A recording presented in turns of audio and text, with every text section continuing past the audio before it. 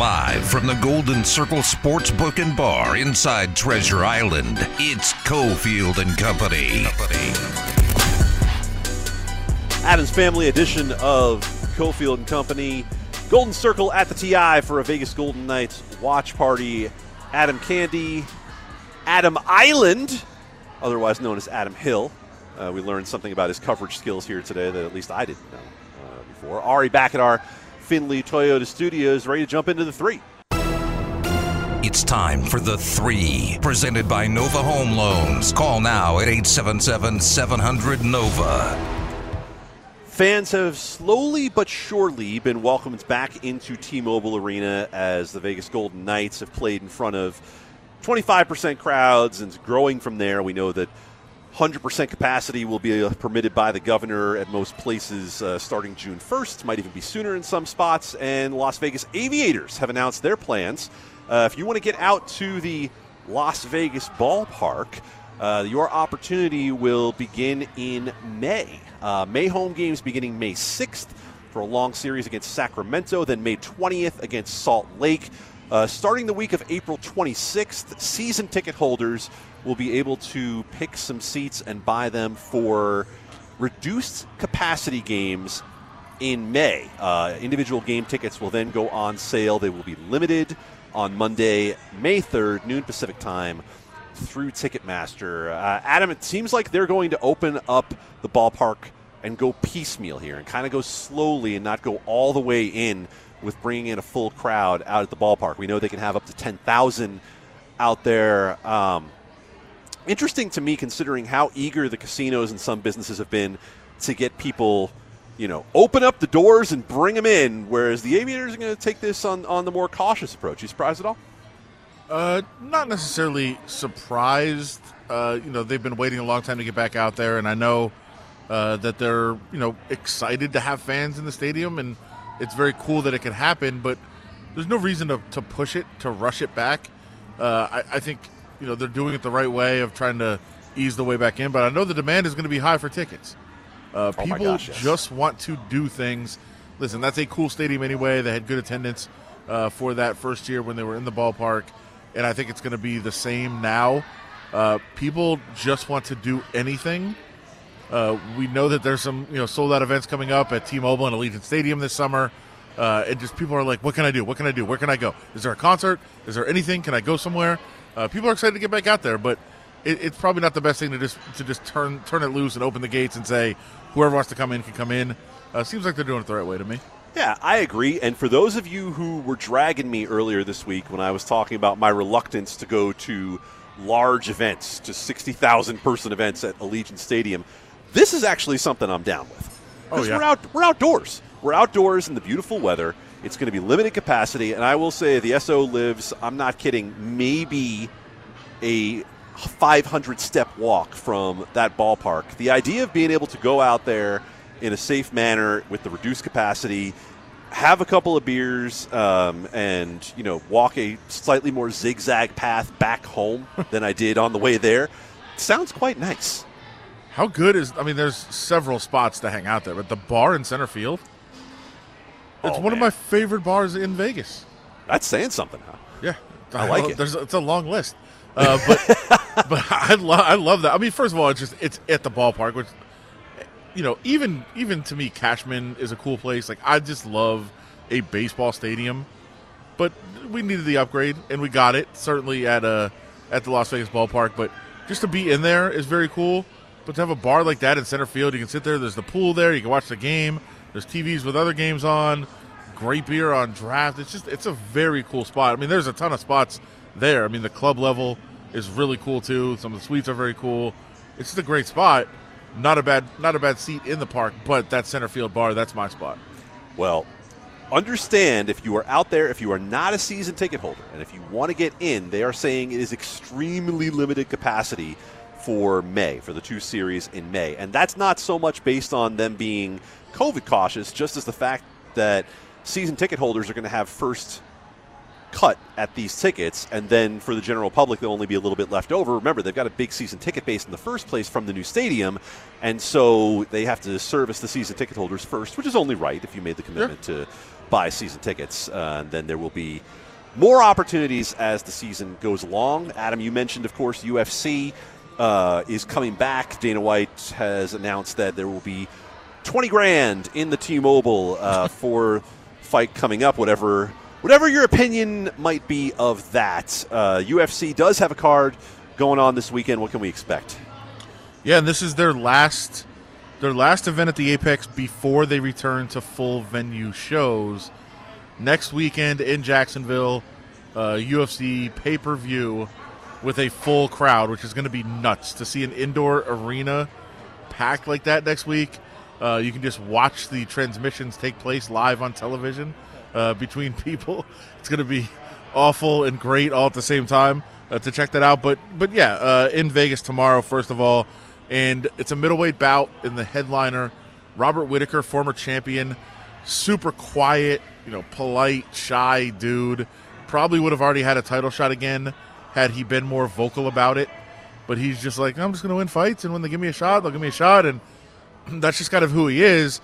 Fighting Kelvin Gastelum, another guy who's a contender.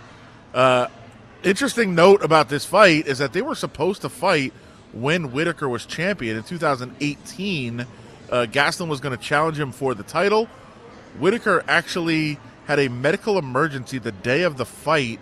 He had double surgery on a couple of internal issues that he had, which was just devastating to him. He was out for a long time after that as they tried to kind of piece together his intestines, which is awful. I'm sorry, what now? Yeah, it was gross. It was gross and awful and horrifying.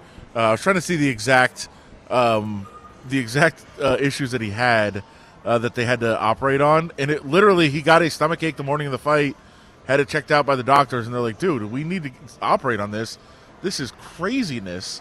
It was dual surgery on an abdominal hernia of the intestine and a twisted and collapsed bowel. Oh, my Lord. Yeah. Adam. Yeah. Adam, I wouldn't. It's not that I would never fight again. I would never walk again. No, like, I'd just be done. Yeah, right. Like, bad things can happen when you leave your bed. I'm right. staying in bed. Like that would just make me scared of the world. Yeah, like I don't even know what happens genetically. I don't know what happens to you. Is this a UFC specific injury? Did this man get twisted the wrong way? Like, holy crap. Yeah, no pun intended. Yeah, like I said, the morning of the fight, it's not like it happened in the fight, and luckily he felt it and went to the doctor because he could have fought and taken a body shot. I don't know how. I'm no doctor. Man. Doesn't sound like that would have went well for him. But he did lose the title to Israel Adesanya. He's actually 12-1 in his last 13 fights. The only loss was to Adesanya, the champion. So he can get another shot at that title with a victory. You've also got some guys like Jeremy Stephens, who always is just a wild man.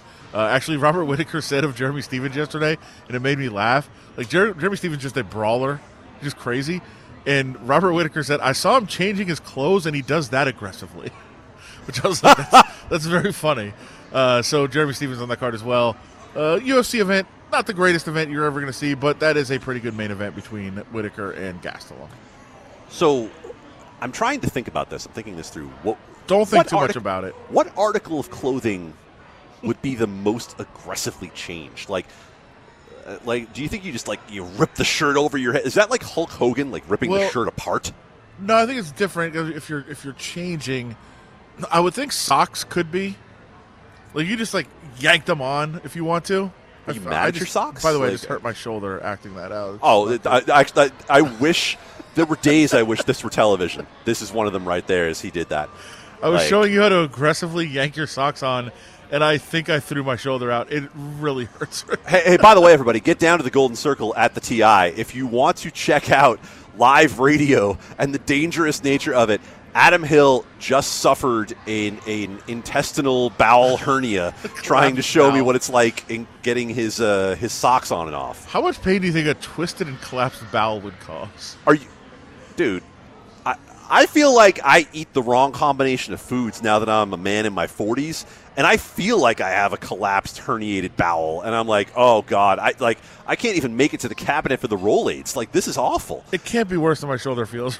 No, I'm so sorry. Let's move on and no, talk but about. I was also going to say, I think. Oh, like you have more? Hoodie. You have more? I think like a hoodie.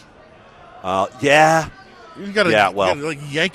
Why did I do that again? You got to yank her. You just did it again. Why did you do that? Why did you move your shoulder again? What's wrong with you? Are you trying? Listen, I know you're working a lot right now, but are you trying to get workers' comp? Like, there's not anyone there's no HR department on earth that's going to buy how you just hurt yourself. Are we recording this video? We're on video with each other right now. You saw it. Oh, there's no way Ari's backing you up. I got you covered. Oh, wow. Look at that. Ari in solidarity.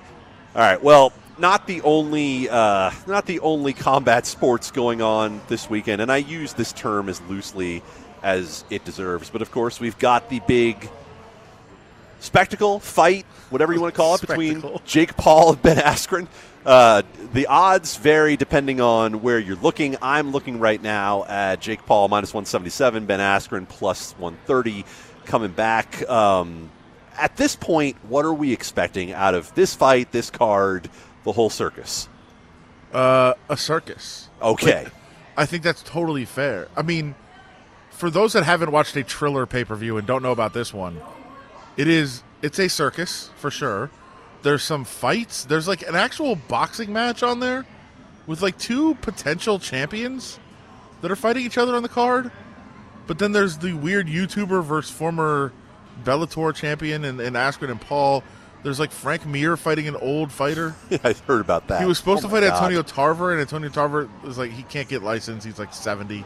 Can't get out of bed. He's out. Yeah, so I think Steve Cunningham, I think the guy's name is, who hasn't fought in a while.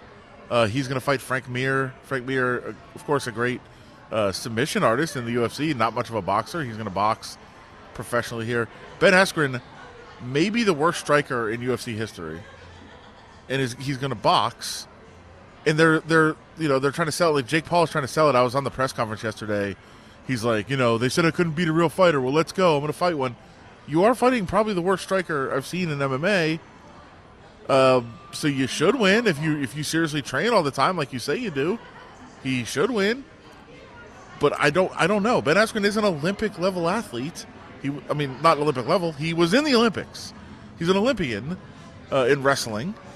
But it's so weird. The whole thing is bizarre. There's all these musical performances, including, I know Justin Bieber, one of your favorites, on the musical docket. Snoop is going to perform and be a commentator on the fight. He's pulling double duty. Are you a big Saweetie fan? I'm familiar with Saweetie. Doja Cat, she's performing yes. also? Wait a minute, hold on. This is turning out to be a far better concert card than it is a fight card. Oh, it's way better. Way better. Bieber, Snoop, Saweetie, E40? Doja Cat. E40? Yes. See, this is ridiculous because I was completely ready to write this thing off, and now I'm like, well, I don't know, for the music? Like, yeah. Might do it for that. I'm in for the music. Huh. And I want to see how this boxing match plays out. I want to say I don't care. I want to be that guy that's like, I really don't care what happens in this boxing match. I care. It's a YouTube guy against a UFC fighter who can't punch. That's interesting to me. Well, we've seen some fights on the ice that look quite like that, so I guess we'll have to talk to Darren Millard from the Vegas Golden Knights about just that. He's coming up on the other side here on Cofield and Company. Nova Home Loans brings you The 3. It's a refi raid at Nova Home Loans. With interest rates at all-time lows, now's the time to talk to your local Nova loan officer. 877-700-NOVA.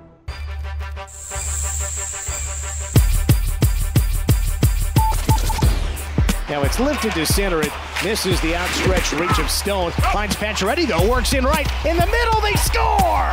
Mark Stone! And Vegas has a 5-2 lead. Hang in at the Golden Circle Sportsbook and Bar inside Treasure Island. It's Cofield and Company. Oh, VGK fans hoping for a lot more of that this evening as the Golden Knights are in Anaheim, continuing their week-long stretch in Southern California. as they have a couple of games against the Ducks as they search for that top spot in the division. You can check out all of the action at the VGK Watch Party TI at the Golden Circle, where Cofield and Company comes to you today. Adam Candy, Adam Hill, and Ari back at the Findlay Toyota Studios. And on the phone line, our good friend Darren Millard, host of the Vegas Golden Knights pre- and post-game shows on AT&T Sportsnet. Darren, I want to start going back to earlier on in the week with what was some of my favorite Golden Knights television that I've watched all year long. Your interview with Max Pacioretty, where you were talking to him following the 300th goal, talking to him about his relationship with his dad and what it's been like for him as a father now. Man, I don't know, how much you knew of what you were going to get in terms of the answers there from Max, but that was a really interesting segment to get some insight into Max Pacioretty.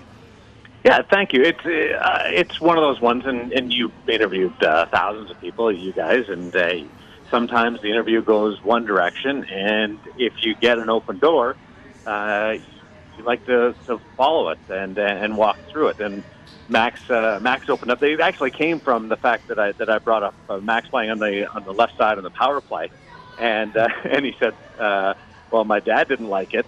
And we went down. They kind of had a chuckle about that, and just went through it. But it was a reflective Max. It was a humble Max. It was a side of a professional athlete that in this day and age, with all these Zoom press conferences and availabilities, that you just don't get an opportunity to kind of pursue. And Max was very cordial and open and just welcoming.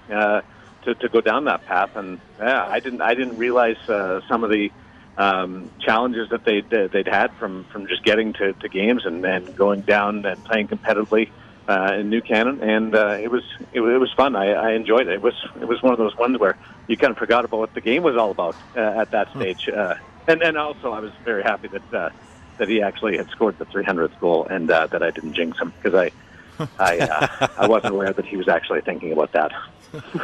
When you do an interview like that, not that he was going to get mad at you for probing anything like that. Like, it was clear that he wanted to kind of open up. But how is it for you as somebody that has to be around the guys? Like, it's not like you could, if you push somebody too far and they get annoyed with you, like, you got to work with them again like the next week, the next day. Like, you're around these guys. So how much do you kind of feel for how far somebody wants to go with an interview like that? For like a post game, something on that level, I'm generally going to keep it really hockey focused, because that's the environment. He's on a headset. I'm in a restaurant. I'm not going to I'm not going to push him on anything that's there's anybody whether it's Chandler Stevenson, Max Pacioretty, or Nick Hague. I'm going to keep it pretty focused. Here's the backstory. Kind of does start a day earlier, though. They played the afternoon game on Sunday, and I was interviewing Max for what we call the arrival interview, the pregame interview, and we were just delayed by maybe 2 or 3 minutes, so we had a chance just over the headsets to have a conversation and just like as much as you can hang out right now. So we kind of, Max and I got a chance to catch up a little bit on Sunday before their game, and we were chatting about the potential of scoring his 300th goal that day, just off the record, and going back and forth, and had some chuckles, and then we followed up when he scored the 300th goal. So the groundwork for the conversation was in all honesty laid the day before by some bad luck, because we had to fill some time before we were ready to take the interview, but good luck, because I don't think you would have got that same reaction had we not had the opportunity to shoot the breeze a little bit the day before. Kind of weird how it works out, but it was. Yeah, and I think that's one of those things, as you referenced earlier, Darren, that people outside of the business don't understand how much of that relationship building and those informal moments that you have in a normal time when you can be around morning skate, when you can be in the locker room, when you can be at practice and get to chat with guys, whether it's in your role, whether it's for a print reporter like Adam, like that really is the groundwork for a lot of the more interesting personal moments that you get to have with these guys. And it's just something that doesn't exist because of the necessities during the COVID era. Yeah, you can't connect. You can't talk to anybody about their kids, about what's going on at home with their parents, what's going on with school, anything like that. Bumps and bruises. How are you feeling? Talk about you go to the. Like I guarantee you, around the Masters, I would have been talking to a couple of guys just talking about golf, like just hanging out and chatting about if they've got a chance to hit any balls or what they're watching or who they're expecting to win at Augusta. So that like there's that kind of thing where you have those little connections with Chandler Stevenson or Mark Stone. So we don't have that now. Max and I are familiar with each other because of our time in Canada. So that helps out a little bit in that regard. But like that's the first real conversation before that game on Sunday that I've had with him in more than a year because of just limitations between what we're allowed to do and what they're allowed to do because of precautions. During the trade deadline came and went, and VGK, did it? It did. VGK fans are used to big splashes at the trade deadline. That didn't happen, but listen, a little addition to the team, and I thought the third line was buzzing the other day. It was, and that not making a big splash, I think, is a compliment to the Golden Knights in where they are with their program and the maturity of this roster. You don't have to, and it's also a big compliment to Hag, to White Cloud, to Coughlin, that those three young players have come in and made it available for George McPhee and Kelly McCrimmon to go down a different path and add depth to the forwards instead of on the blue line. So there was a couple of things at play. I love Janmark. His hockey sense, and it was referenced a little bit today. What he did the other night and where he was and how he moved the puck and his support role. He chipped the puck out on the Nosa goal. I think he deserved an assist on the play, but the linesman ruled that he didn't touch the puck. And then he made a support play on the tuck goal. He was in front of the net. I liken it to he's always the first guy when the director cuts after a goalie makes a save or there's a goal and they shoot that tight shot of the goalie or around the crease. You're always going to see Janmark in that shot because he's always around the net. And as much as his speed and his hockey sense are great, going to the net is something that this team really does need. And it gives them a different look. And I've been impressed from what I've seen from him in the past, and I'm excited to see how excited Alex Tuch is to play with him too. Darren Millard, Vegas Golden Knights pre- and post-game host on AT&T Sportsnet, joins us right now talking some Golden Knights.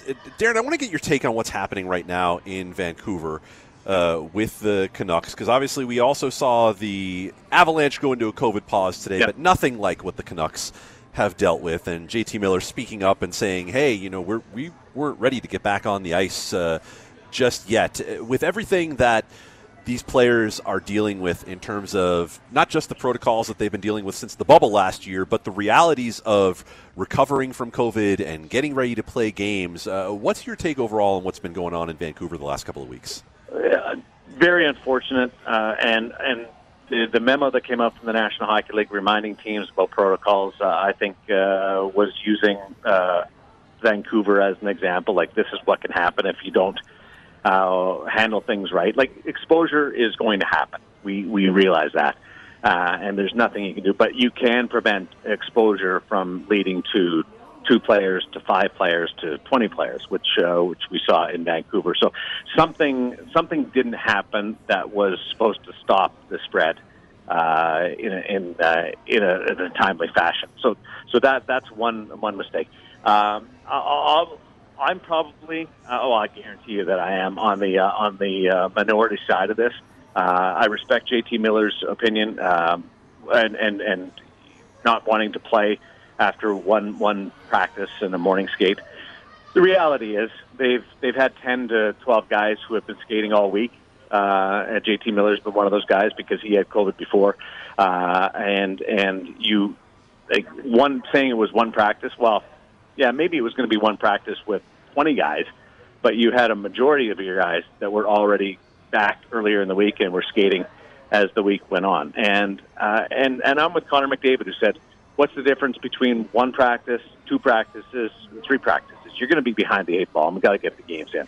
If there's not anything like putting you at risk, well, that's what we're faced with this year, and we have to be fluid, and we have to be able to pivot. So I would have liked two of them to have played tonight. I'm not quite as sympathetic as others are, and Minnesota played with five guys I'd never heard of when they came out of the COVID pause. There wasn't a lot of complaining there. I'm sure they weren't happy, but there wasn't a lot of complaining there, and it's just I think they made something bigger than it needed to be. And Knights played without coaches, so we've seen it happen. And it's again it's families. I'm sympathetic to that and the players, but if you've got players available, you don't get runway here. It's just a reality. You don't get 3 or 4 practices. Well, real quick, we'll let you get out of here. But how concerned are we that we're not going to be able to finish this season? I think we'll finish the season on time. I guess is the. Sorry, Adam, you cut out there. I guess on time would be the question. I mean, they're going to finish the season. I don't think that's a question, but I think that's going to be the biggest question mark. Like, we're going to use up that entire buffer week, start later, probably. I think that's going to be the case instead of the 11th. Are you going to be the 18th, 19th? I think we're probably going to be in that range. But I am very optimistic that the National Hockey League will finish off its 56-game schedule, and there'll be some tighter restrictions. There'll be some tighter protocols for the 16 teams that make the playoffs. You can bet on that from what the National Hockey League is seeing right now, that they'll be tightening things up and putting some further protocols in place to make sure that the playoffs go off without a hitch or as close to it moving forward. Not a bubble, but I think people will be a little bit surprised as to see what's going to happen when the playoffs come around. We will be watching alongside you, and we will join you, of course, tonight as the Golden Knights take on the Anaheim Ducks, 7 o'clock start down in Orange County. Darren Millard, always generous with his time. Thanks very much for joining us, man. We'll talk to you soon. Where are you guys today? Oh, we are. Well, you know what? You are going to make our account executives very happy because we are down at the TI at the Golden Circle for a Vegas Golden Knights watch party. I love it. It sounds like it's happening. I love hearing that vibe in the background. Yeah, some people are playing like a horse betting machine. Yeah. It's like a virtual horse race, and they were very excited that they hit. Giddy up. Yippee-ki-yay, whatever they say in horse racing. Yeah, it's virtual horse racing. Say whatever you want. It all fits. Have fun, you guys. Thanks, man. Darren Millard talking a little Vegas Golden Knights with us. On the other side of this break, the Faucheezy, the boy, and if you don't know what I mean, then you got to stay with us. More of Cofield and Company is on the way, live at the Golden Circle Sports Bar inside TI. Now back to Cofield and Company, live at the Golden Circle Sports Book and Bar inside Treasure Island.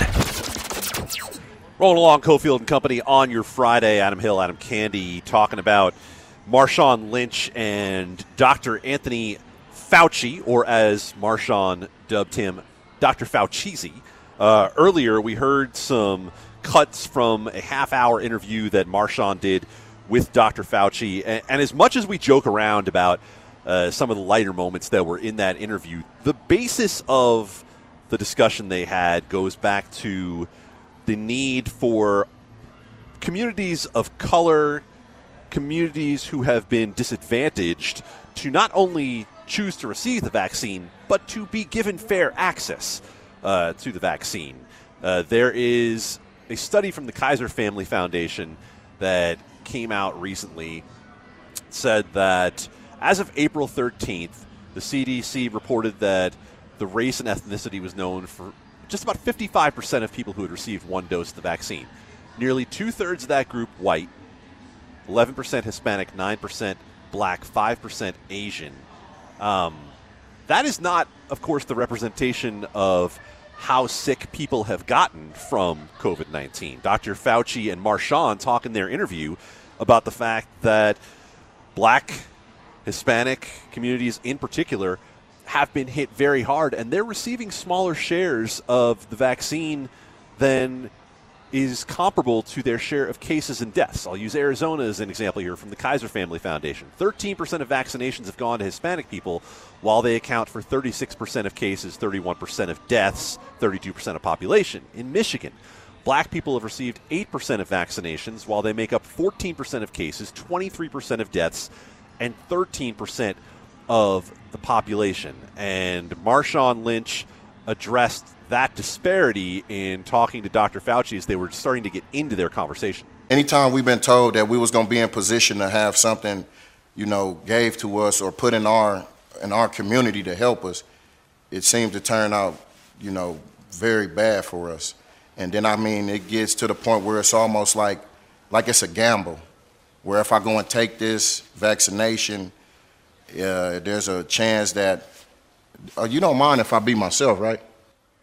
Okay, well then, it's a it's a chance that I can, come out of this situation more up than I went into it, rather than, by taking my chances and rolling the dice, by not getting it and going through, the illness, the sickness, and, coming out, whether because at this point in time, I have more information of what can happen to me by if I catch this, rather than I haven't seen enough of our people who took the vaccination to see whether they come out better or worse.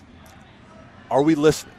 Are we as a community listening to what Marshawn is saying there? Because we get a good laugh out of the discussion of, can I really be myself?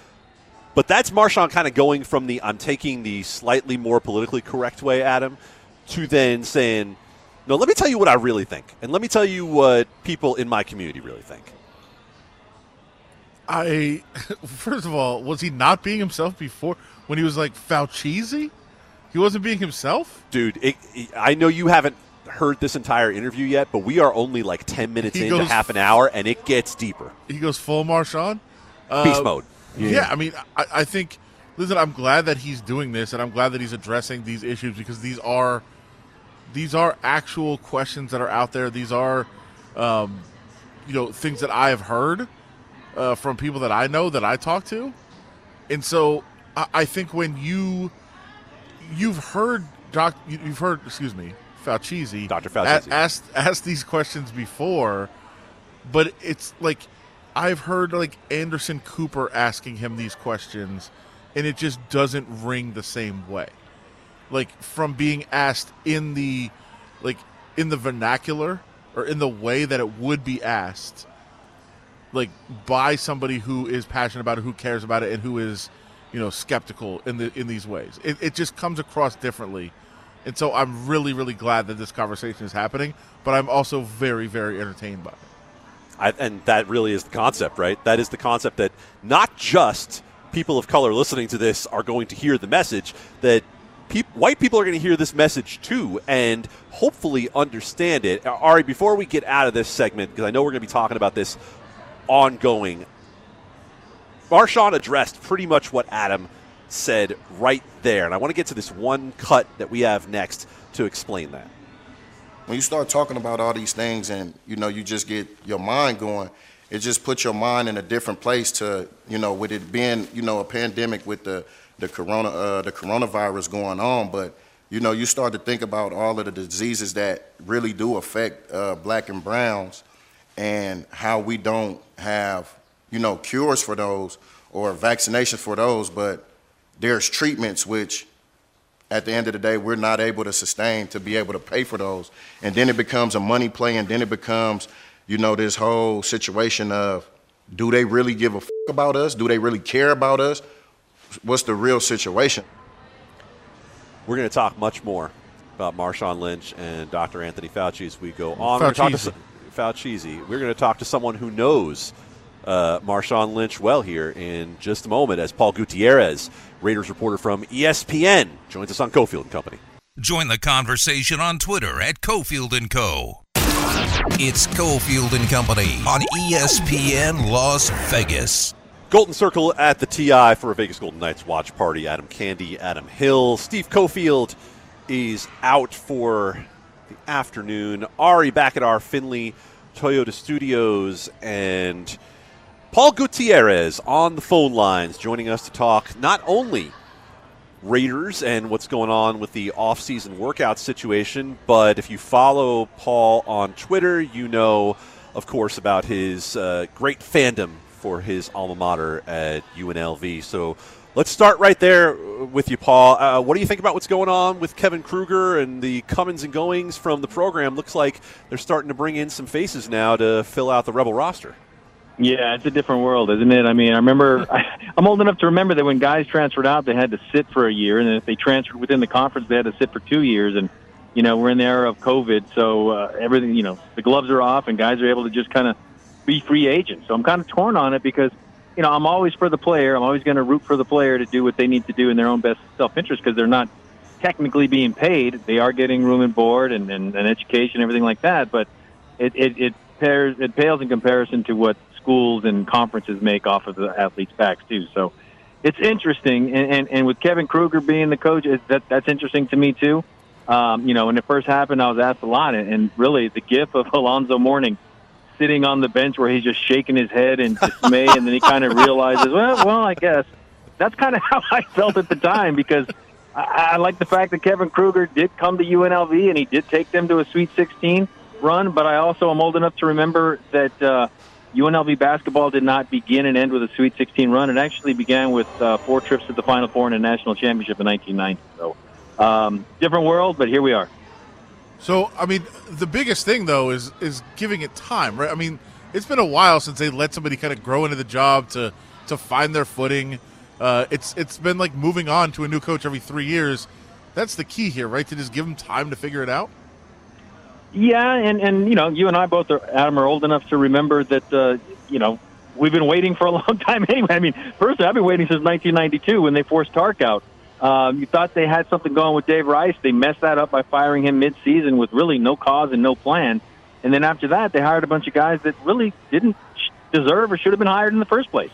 Tina Kunze-Murphy kind of fell into Chris Beard, but he was going to be gone at any point. So really, not only is it letting Kevin Kruger grow into the job and make things happen, but it's also getting somebody that actually physically wants to be there and does not look at it as a stepping stone. And I know I sound like one of the old heads when I say, you know, UNLV should be bigger than that and better than that, and it should be a destination rather than a stepping stone. But, you know, it is what it is, and it's almost like Dr. Robert Maxson got his wish 30 years later that it's a mid-major school, and it's got mid-major issues and mid-major problems. So hopefully we'll see what Kevin Kruger can pull off here. And it's interesting. I went back and pulled up some old clips I wrote about when he was playing for his dad. And the one thing I do like and respect about it the most probably is that he does have a respect for the tradition of the Rebel program. And you know, no shot to anybody in particular, but it's a relatively new media base that doesn't remember that. Fans that were running the program, so to speak, back in the day, they're all dying off. The money is gone. So let's just see how he can get this thing up and running again. Because if there's one thing that Dave Rice did that was absolutely positively true when he said UNLV transcends conference, it does and it should, but the results just have not been there. I mean, you glossed over it, but I, for one, remember fondly the Chris Beard era. Every now and again, I'll tweet out that picture of his press conference, and we just kind of go from there. But yeah, maybe because I wasn't really paying much attention at that point, because you know, Chris Beard was what the fifth choice, and Marvin Menzies was the sixth choice. You know, it was just a bizarre time, and you know, the wish list looked pretty good at the time. But shoot, I mean, we're both old enough to remember when Mrs. Patino was left at the airport too. So there you go. Hey man, the very first day that I set foot in Las Vegas was in the summer of 1989, and so Ooh. I began with the greatness, and it was kind of like a bait and switch. Like I got, oh wow, this is what basketball's like in Las Vegas, and then all of a sudden, it's been a little different. You showed up in '89, summer of '89 with fingers for Larry Johnson, right? Yeah, that was the recruiting tool. Him and his butterfingers. You know, man, I was about as easy as they could get. You get a 10-year-old kid in there, nobody suspects him. Nobody thinks that he's going to be the guy. Paul, exactly. Paul, we've been tracking, obviously, not only the Raiders, but the evolving situation with the Players Association, and now up to 10 teams that have opted out of the workouts coming up here, at least the in-person version of the workouts, and you've been covering the story for quite a while, and also the aspect that we really haven't gotten into on our show today is the workout bonuses that are in the contracts of so many of the Raiders in particular. How does that factor into who might be there, who might not be there? Yeah, it's interesting because when you read between the lines of the statement that the Raiders put out through the Players Association, it basically said we're just going to stand in unity with our brothers and we're not going to show up. But we do have some guys who make some pretty good change in their workout bonuses, so they can go ahead and do what they need to do. And again, I'm old enough to remember the '87 NFL player strike when Jack Del Rio was socking up guys that were crossing the picket line and things like that. It's almost like they're taking a stance, but they're going to let guys that can make some money cross that line, and they're not going to have an issue with it. And I talked to a source, and that's exactly what it says. So I had our people at ESPN Sports and Information look at some contracts, and with the Raiders, they've got 9 guys that have workout bonuses this year. Derek Carr is one of them, $100,000. Jeff Heath, $100,000. Darren Waller, $250,000. Jalen Richard, $125,000. Kwiatkowski and Littleton, $250,000 apiece. Carl Nassib, $250,000. Nathan Peterman, $25,000. Denzel Good, $480,000. So you combine all of those numbers together, the Raiders actually rank 7th in the NFL in terms of the highest aggregate total of workout bonuses on current contracts with a combined $1.83 million. The Packers are at the top with over $5 million. So it's interesting that they draw the line in the sand. I go, okay, well, you guys go ahead and do what you need to do. And it just kind of sets up a disjointed offseason in a disjointed offseason already. Well, and it goes one step further. I mean, it's so intriguing that they would allow this break to kind of happen and this kind of division to happen. But let's say, for example, 2 or 3 teams say they are going to show up. Like, how does that change the equation? And even more specifically, like you mentioned some guys with the Raiders. So Jeff Heath gets a workout bonus, and the players are like, hey, go ahead, you're going to get your bonus. Go in there, be at the facility, work out. If I'm like Carl Joseph competing for a job with him, I'm like, yeah, he's not going to be there and I'm not. Yeah, and that's why it reminds me of the strike. I mean, when I remember doing a story with Tom Flores. That was his last year coaching the Raiders when they were in LA in '87, and he said basically that strike killed that team because he had to basically run 3 different training camps. He had to run the training camp that was normal. He had to run a training camp for the replacement guys that came in. Then he had to run another basic training camp when the stars started crossing the line, from the Howie Longs to the Mark Wilson crossing, Marcus Allen. All those guys were crossing, and it kind of disintegrated the facade or the front that they were all together. So it's got that weird sense that it could potentially blow up in their faces. ESPN Raiders reporter Paul Gutierrez joining us here on Cofield and Company. Paul, and I'm curious from your perspective in terms of the areas that the Raiders made the biggest changes this year and how much they need continuity, and the continuity that, I don't know, can it be done in person, can it not be done in person when we start looking at an area like the offensive line that is being so significantly rebuilt this year for the Raiders? Do you think the virtual versus in-person makes a big difference? I think when you talk to John Gruden and Mike Mayock, absolutely it does, because that's what they want to do. They want to get their hands on these guys. They want to teach them. And then you look at not only the offensive line, but the defense in general, because you got a new defensive coordinator with the new scheme. So how are those guys going to learn a new scheme if they're not in the building or if they're just doing it virtually and things like that? I think there are numbers that show that injuries were down a little bit because of the lack of hitting in the offseason, so to speak. But I also think there were certain injuries that went up because the body wasn't used to the hitting, and they ramped it up a little too quick during training camp. So it's, half a dozen in one hand, 6 in the other, and you try and figure it out as you go along.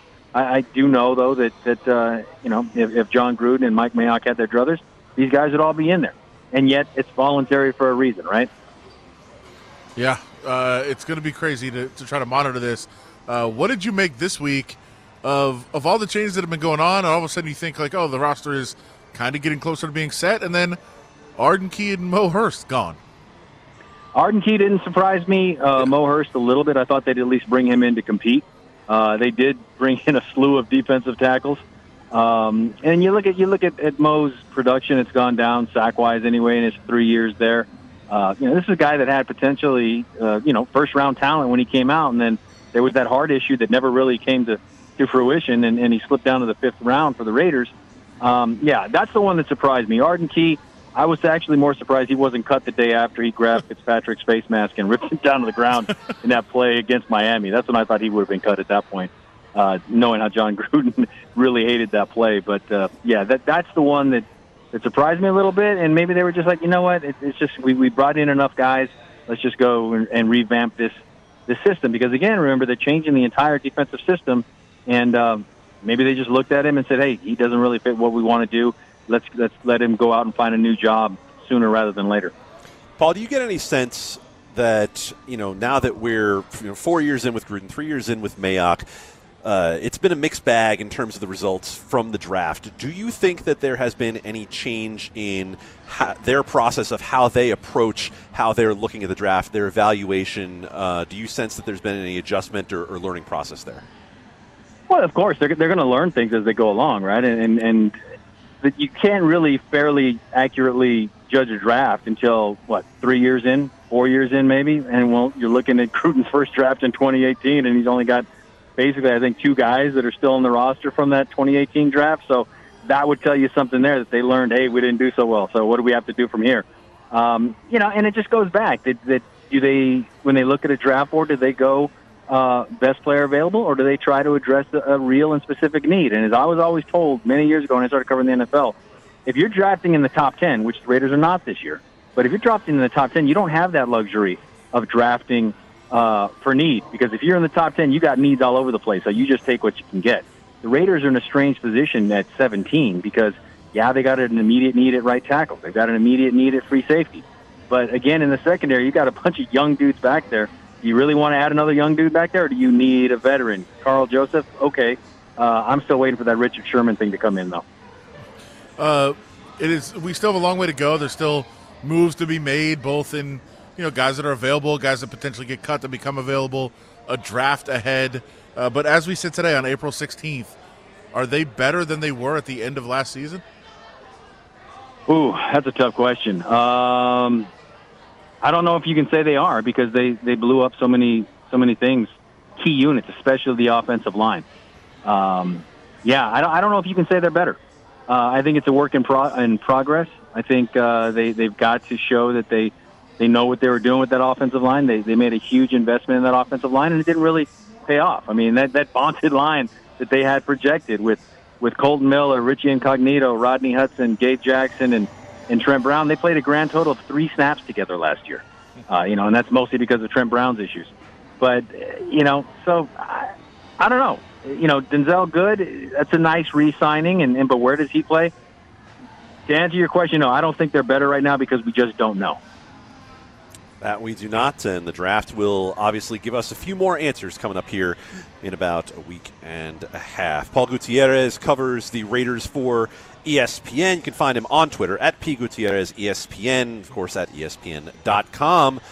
We appreciate the time, man. Thanks very much. Guys, my pleasure. And do me a favor, stop DMing Caleb Grill, all right? Because that's just not cool what you guys are doing. Our bad. Yes, clearly us. No, we apologize. Paul Gutierrez covers the Raiders, and we always appreciate when he gives us a little bit of his time. And, of course, football doesn't stop. It never stops. 365 days a year. The football frenzy's on the way. Join the conversation on Twitter at ESPN Las Vegas.